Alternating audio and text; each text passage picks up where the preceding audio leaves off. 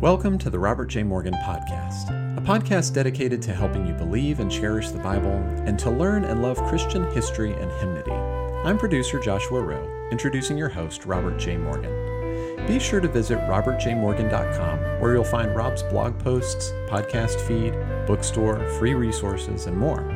If you've not already, be sure to subscribe to this podcast on Apple, Spotify, or wherever you get your podcasts. And if you like what you hear, leave us a 5-star review. Now here's your host, Robert J. Morgan.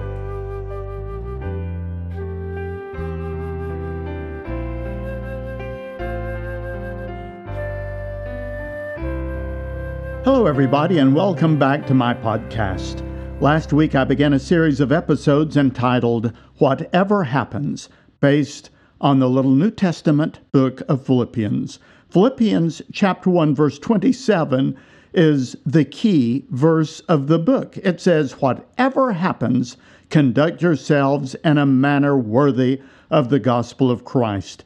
And that's our theme. Today we'll continue with some background information from the book of Acts, chapter 16, because that's where we learn about the founding or the planting of the church in the city of Philippi. But first, as we'll see in today's episode, a healthy heart has an appreciation for both the newer music of the church and the great hymns of the faith. I have a video course entitled Save, Sing, and Share the Hymns, in which during 9 episodes I teach you the history of hymnody, which is essentially a course in church history, and I also go through the hymn book introducing you to some of the greatest music of all time. You can enjoy this video series in private or as a group study, and you'll find it at my website, robertjmorgan.com, under the Courses tab. It's called Save, Sing, and Share the Hymns. And now on to today's study from Acts 16. Only a few people still read missionary biographies and autobiographies, but I am one of them. I find that they are just full of the most remarkable stories and most breathtaking narratives that you'll ever encounter. This week I read the autobiography of Anna K. Scott, who joined her husband, Edward Payson Scott, and went to a remote area of northeastern India. Nearby there was an ethnic group known as the Naga people, N-A-G-A, the Naga people, and they were exceedingly dangerous. Edward determined to venture into the area and to take them the gospel. At that time, India was under British control, and the governing officials begged him to abandon his plans. They said no British officer had ever been able to enter that area. They said that a young Naga warrior who wanted to marry had to show 30 skulls of human beings before he was considered brave enough to protect a wife. The Naga warriors carried long spears that had poison at their tips. But Edward Scott was undeterred. He felt a compulsion to go, and he took 2 things with him, his Bible and his violin. As he entered the Naga area, he had to pass through a narrow chasm, and suddenly he found himself surrounded by 12 warriors, each one holding a spear pointed directly at his heart. He stopped and opened his violin case and began playing a beloved hymns. There are several different accounts as to which hymn it was, and perhaps, in fact, he did play several hymns, but in her autobiography, his wife Anna said that it was Isaac Watts' great hymn, "Am I a soldier of the cross, a follower of the Lamb, and shall I fear to own his cause or blush to speak his name?" Well, the warriors were mesmerized by the incredible sound of this violin. One by one, they dropped their spears and begged him to continue playing. And then they said, "You may come and stay among us as long as you bring that violin with you." Edward went into that area. He was singing and playing, and he was preaching, and many of the tribe came to Christ. Well, that tells us something. There is a special power to psalms, hymns, and spiritual songs that defies explanation. And so that's why I want to bring us to the subject today, And next week also, whatever happens, sing. Well, let's consider, for example, what happened in the Roman city of Philippi in New Testament days. In Acts 16, Paul and his assistant Silas started out on a missionary tour across Asia Minor, essentially modern-day Turkey, and they were soon joined by a teenager named Timothy, and the three of them wanted to preach the gospel wherever they could. We looked at this in last week's episode. All of the doors were closed to them for about 1,000 miles until they finally got to the westernmost city, which was called Troas, on the Aegean coast. And that's where Paul had a vision from a man from northern Greece, begging him, "Come over to Macedonia and help us." And immediately, Luke, the writer of the book of Acts, joined them, and the four of them booked passage across the Aegean Sea and went to the great city of Philippi. I have visited many Roman ruins throughout Europe and the Middle East, but I've never been to Philippi. I have studied pictures of the archaeological sites there, and it was a remarkable metropolis, a huge city with columns and a vast outdoor theater and marketplaces and colonnaded streets. Well, we find out what happened there in Acts 16, beginning with verse 11. So if you're able to open your Bible, then study along with me. Acts 16 and verse 11. From Troas, we put out to sea and sailed straight for Samothrace, and the next day we went to Neapolis. From there we traveled to Philippi, a Roman colony and the leading city of that district of Macedonia, and we stayed there several days. On the Sabbath we went outside the city gate to the river, where we expected to find a place of prayer. We sat down and began to speak to the women who had gathered there. One of those listening was a woman from the city of Thyatira named Lydia, a dealer in purple cloth. Do you know that in his writings, Luke always took pains to point out the role of wealthy women in the spread of the gospel? In Acts chapter 8, or rather in the book of Luke, his gospel, chapter 8, he listed the wealthy women of Galilee who supported the Lord's ministry. In Acts chapter 8, he described the mother of John Mark, who had a large house and servants for the entertaining of the Christians in Jerusalem. Later, he's going to talk to Priscilla, who was a businesswoman.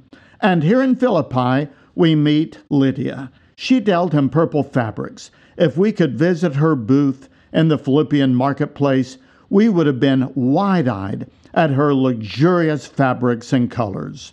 In 2021, archaeologists in Israel announced the discovery of fragments of purple fabric that date back to the reigns of David and Solomon.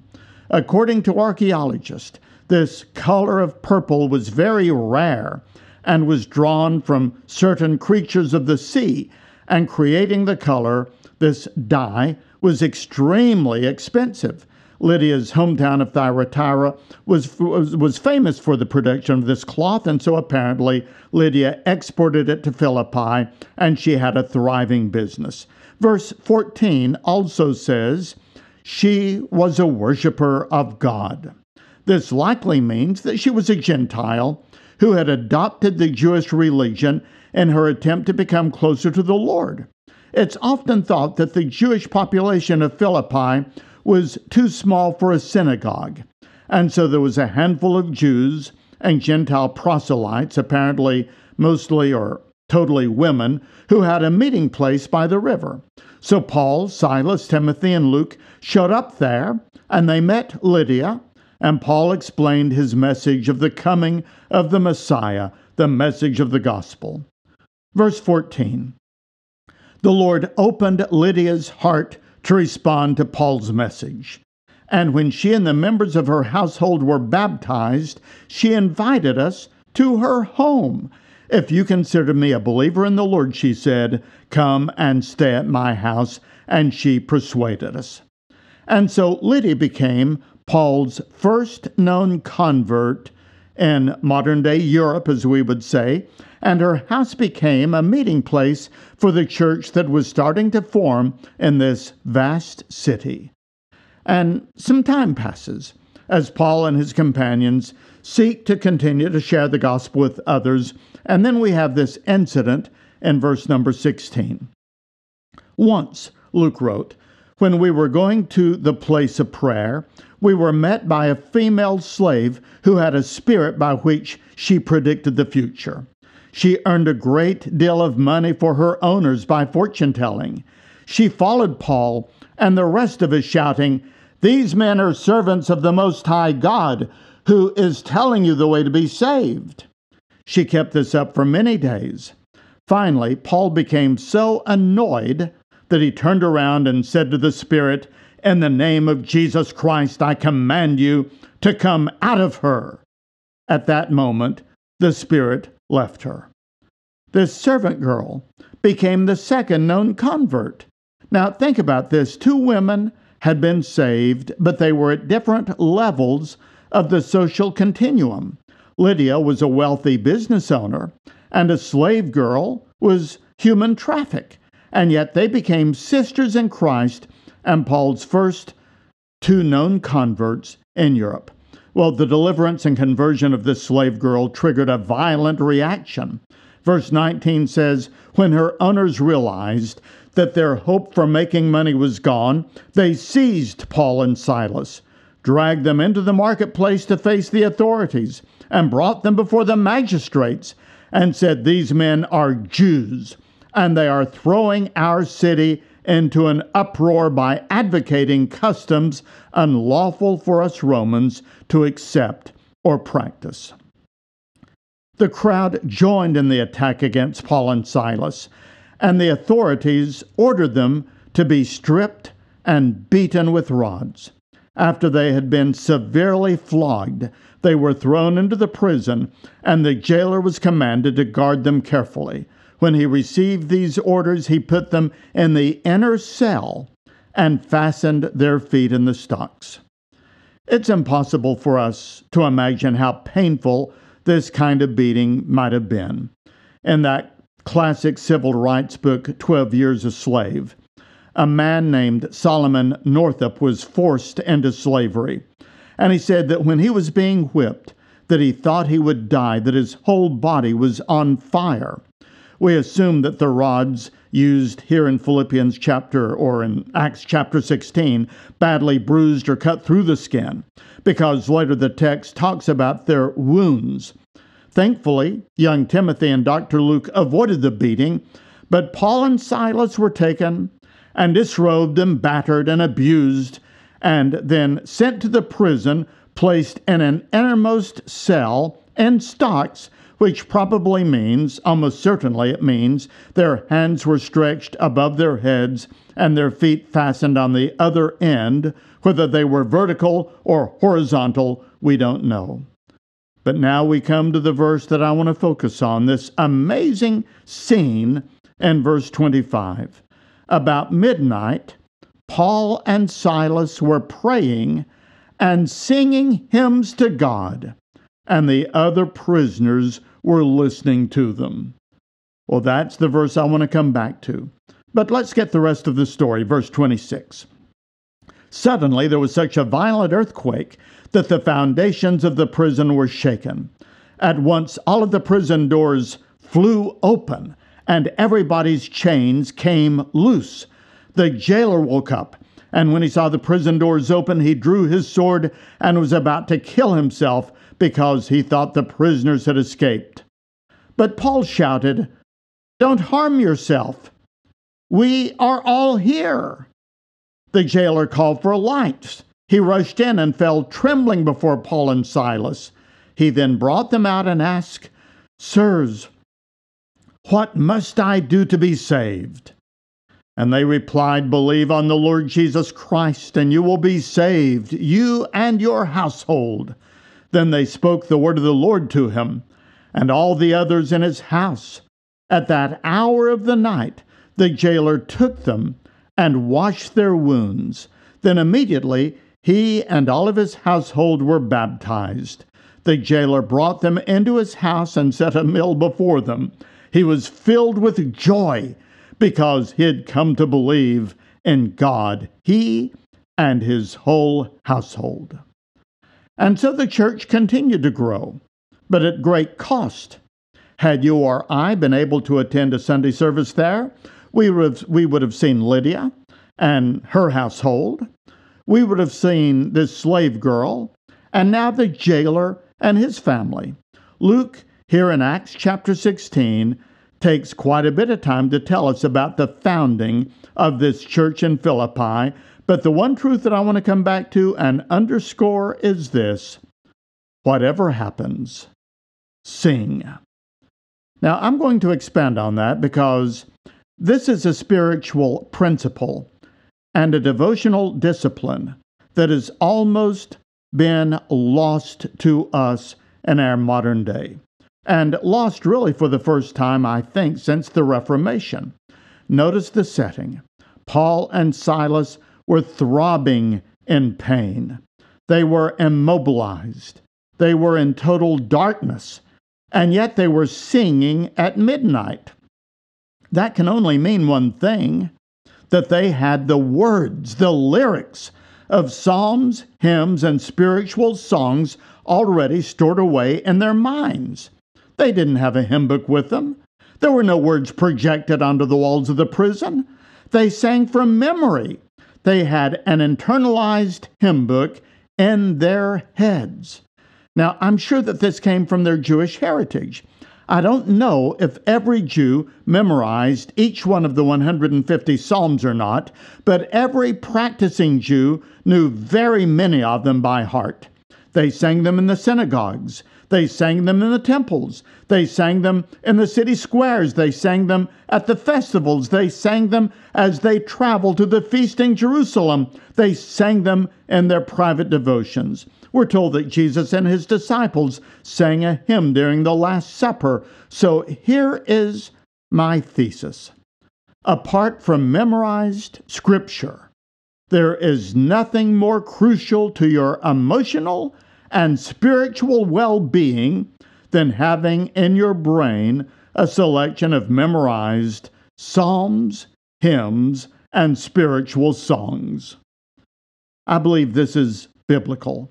Colossians 3:16 says, "Let the word of Christ dwell in you richly in all wisdom, teaching and admonishing one another in psalms and hymns and spiritual songs, singing with grace in your heart to the Lord." That implies the Word of God is filling your mind and that the songs of Christ are filling your heart. And here's the thing: we can memorize songs more easily and quickly than we memorize Scripture. When my girls were little, all of them very small, we taught them the alphabet very easily. And we did it probably the way that maybe you did with your children or grandchildren, with a little song. A, B, C, D, E, F, G, H, I, J, K, L, M, N, O, P. I don't know how long it would have taken for them to have learned the 26 different unrelated syllables by rote, but by using the song, they learned it very quickly. A good hymn or praise song is a miniature Bible study, versified and set to music. That is, in essence, what the book of Psalms is. David, who was both a theologian and a musician, studied the Torah, the first 5 books of Moses. They were, for all of practical purposes, that was his Bible. He read it over and over, and he meditated day and night on Genesis and Exodus, Leviticus, Numbers, and Deuteronomy. And from his meditations from the Torah, he created these little Bible studies and versified them with parallelism and set them to music. Many of them reflected episodes in his own life and the feelings and the emotions that he had, and he was applying the scripture to everyday practical living and turning them into songs, and that became the book of Psalms. The Hebrew people memorized some or most or probably all of them. They could learn Psalm 23 by singing it, much easier than they could memorize, say, Deuteronomy chapter 4. And so from this heritage, Paul and Silas had a treasure trove of devotional material in their minds and hearts. And at the midnight hour, it spilled out in singing. Paul was a Hebraic Jew. Silas was a Hellenistic Jew. But they both knew how to sing in the night, and they had songs ready in their minds and hearts for the midnight hour of pain and grief. What would they have sung? Well, let's look at some possibilities. I don't know how the music would have sounded, but we do have the lyrics of the songs they would have sung. I don't know the specific ones, but it might have been, for example, Psalm 18. Turn over there with me to Psalm number 18. It says, I love you, Lord, my strength. The Lord is my rock and my fortress and my deliverer. My God is my rock in whom I take refuge, my shield, and the horn of my salvation, my stronghold.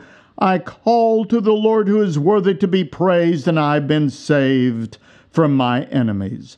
The cords of death entangled me. The torrents of destruction overwhelmed me. The cords of the grave coiled around me. The snares of death confronted me. Now listen to this. Verse 6. In my distress I called to the Lord. I cried to my God for help. From his temple he heard my voice. My cry came before him into his ears, and the earth trembled and quaked, and the foundations of the mountains shook. Now just imagine if this was what they were singing when Paul and Silas got to this point in singing 18. What if it actually happened? They called on the Lord in their distress in verse 6. And just as they sang verse 7 about the earth shaking, the earthquake shook the jail, the earth trembled and quaked, and the prison doors were jarred open. Can you think of a more appropriate song for that evening? But here's another possibility. Remember, they were in the innermost cell at midnight, and it was totally black. But maybe they sang Psalm 27. It says, the Lord is my light and my salvation. Whom shall I fear? The Lord is the stronghold of my life. Of whom shall I be afraid? When the wicked advance against me to devour me, it is my enemies and my foes who will stumble and fall. Though an army besiege me, my heart will not fear. Though war break out against me, even then I will be confident. One thing I have asked from the Lord, and this only do I seek, that I may dwell in the house of the Lord all of the days of my life. In the darkness, maybe they sang, the Lord is my light. Or check out Psalm number 68. It says, sing to God, sing and praise to his name, extol him who rides on the clouds, rejoice before him. His name is the Lord, a father to the fatherless, a defender of widows, is God in his holy dwelling. He sets the lonely in families, and he leads out the prisoners with singing. That's verse 6, and that's literally what happened to Paul and Silas. God in his holy dwelling led them out of prison through singing. Or here's one more possibility. Psalm 129. The writer said, they have greatly oppressed me from my youth. Let Israel say, they have greatly oppressed me from my youth, but they have not gained the victory over me. Plowmen have plowed my back and made their furloughs long. But the Lord is righteous. He has cut me free from the cords of the wicked. Well, the rods of the lictors had plowed across the backs of Paul and Silas with long furrows, but the Lord was setting them free. The enemy didn't gain the victory. Well, here's my point. In the Bible, in the history of hymnody, and in our modern songs, God has given us the gift of music with lyrics for whatever we face in life. But we need to be developing our own internalized set of psalms, hymns, and spiritual songs so that we will have them, as Paul and Silas did, when we need them in the midnight hour or in the midst of pain. Apart from memorized scripture, there is nothing more critical to your emotional and spiritual well-being than having in your brain a selection of memorized psalms and hymns and spiritual songs. I cannot tell you what this has meant to me. Colossians 3:16 again. Let the word of Christ dwell in you richly and all wisdom, teaching and admonishing one another in psalms and hymns and spiritual songs, singing with grace in your hearts to the Lord. Now that verse implies that the Word of God is filling your mind and the songs of Christ are filling your heart, which then allows you to sing in all of the moments of life. I begin this podcast episode with a missionary story, and so let me close with one. I've just finished reading the story of Walter and Aline Hunt, who were missionaries to the Philippines. They served there with great fruitfulness for many years, and then the Lord led them back to the United States, where they served Him faithfully for several more years. One day, in 1978, Walter and Aline learned that the International Church in Manila needed a pastor. Well, at first they resisted the thought. Walter was engaged in a stateside ministry. He was pastoring a church, and Aline had just begun a counseling ministry. They didn't want to go, but they began to feel a tug from the Holy Spirit, and one day, Aline said as she was driving down a Texas highway, a song came to her mind with tremendous force, and she started singing it there in the car by herself out loud. All to Jesus I surrender. All to Him I freely give. I will ever love and trust Him, in His presence daily live. I surrender all. I surrender all. All to Thee, my blessed Savior. I surrender all. And at that moment, she had total peace and joy, confidence, anticipation, and excitement. And she said, "Okay, Lord, I will go." And her husband said the same thing, and they began preparing for the next stage of their life and ministry. Well, when we have the newer music or the classic hymn stored away in our hearts, the Lord has a way of using it almost like memorized scripture. So I'd like to suggest that you select a song that you like, old or new, and sing it enough to get the lyrics into your short-term and then into your long-term memory. This is a practice now missing from most of our American church attenders, but we can revive it. Include the music of the Lord in your life in an increasingly rich way. I'll have more about this next week. In the meantime, check out my course, Save, Sing, and Share the Hymns, on the courses page of my website, robertjmorgan.com. Thank you for digging into the riches of the Bible with me. This episode was produced by Joshua Rowe and the marketing company Clearly Media. Audio editing by Jared Brummett. Print editing and blog posting by Sherry Anderson, Luke Tyler, and Carson Outlaw. Music is by Jordan Davis and Elijah Rowe.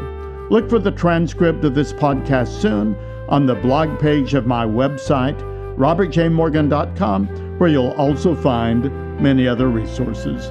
Thank you for listening, and may God be with you until we meet again.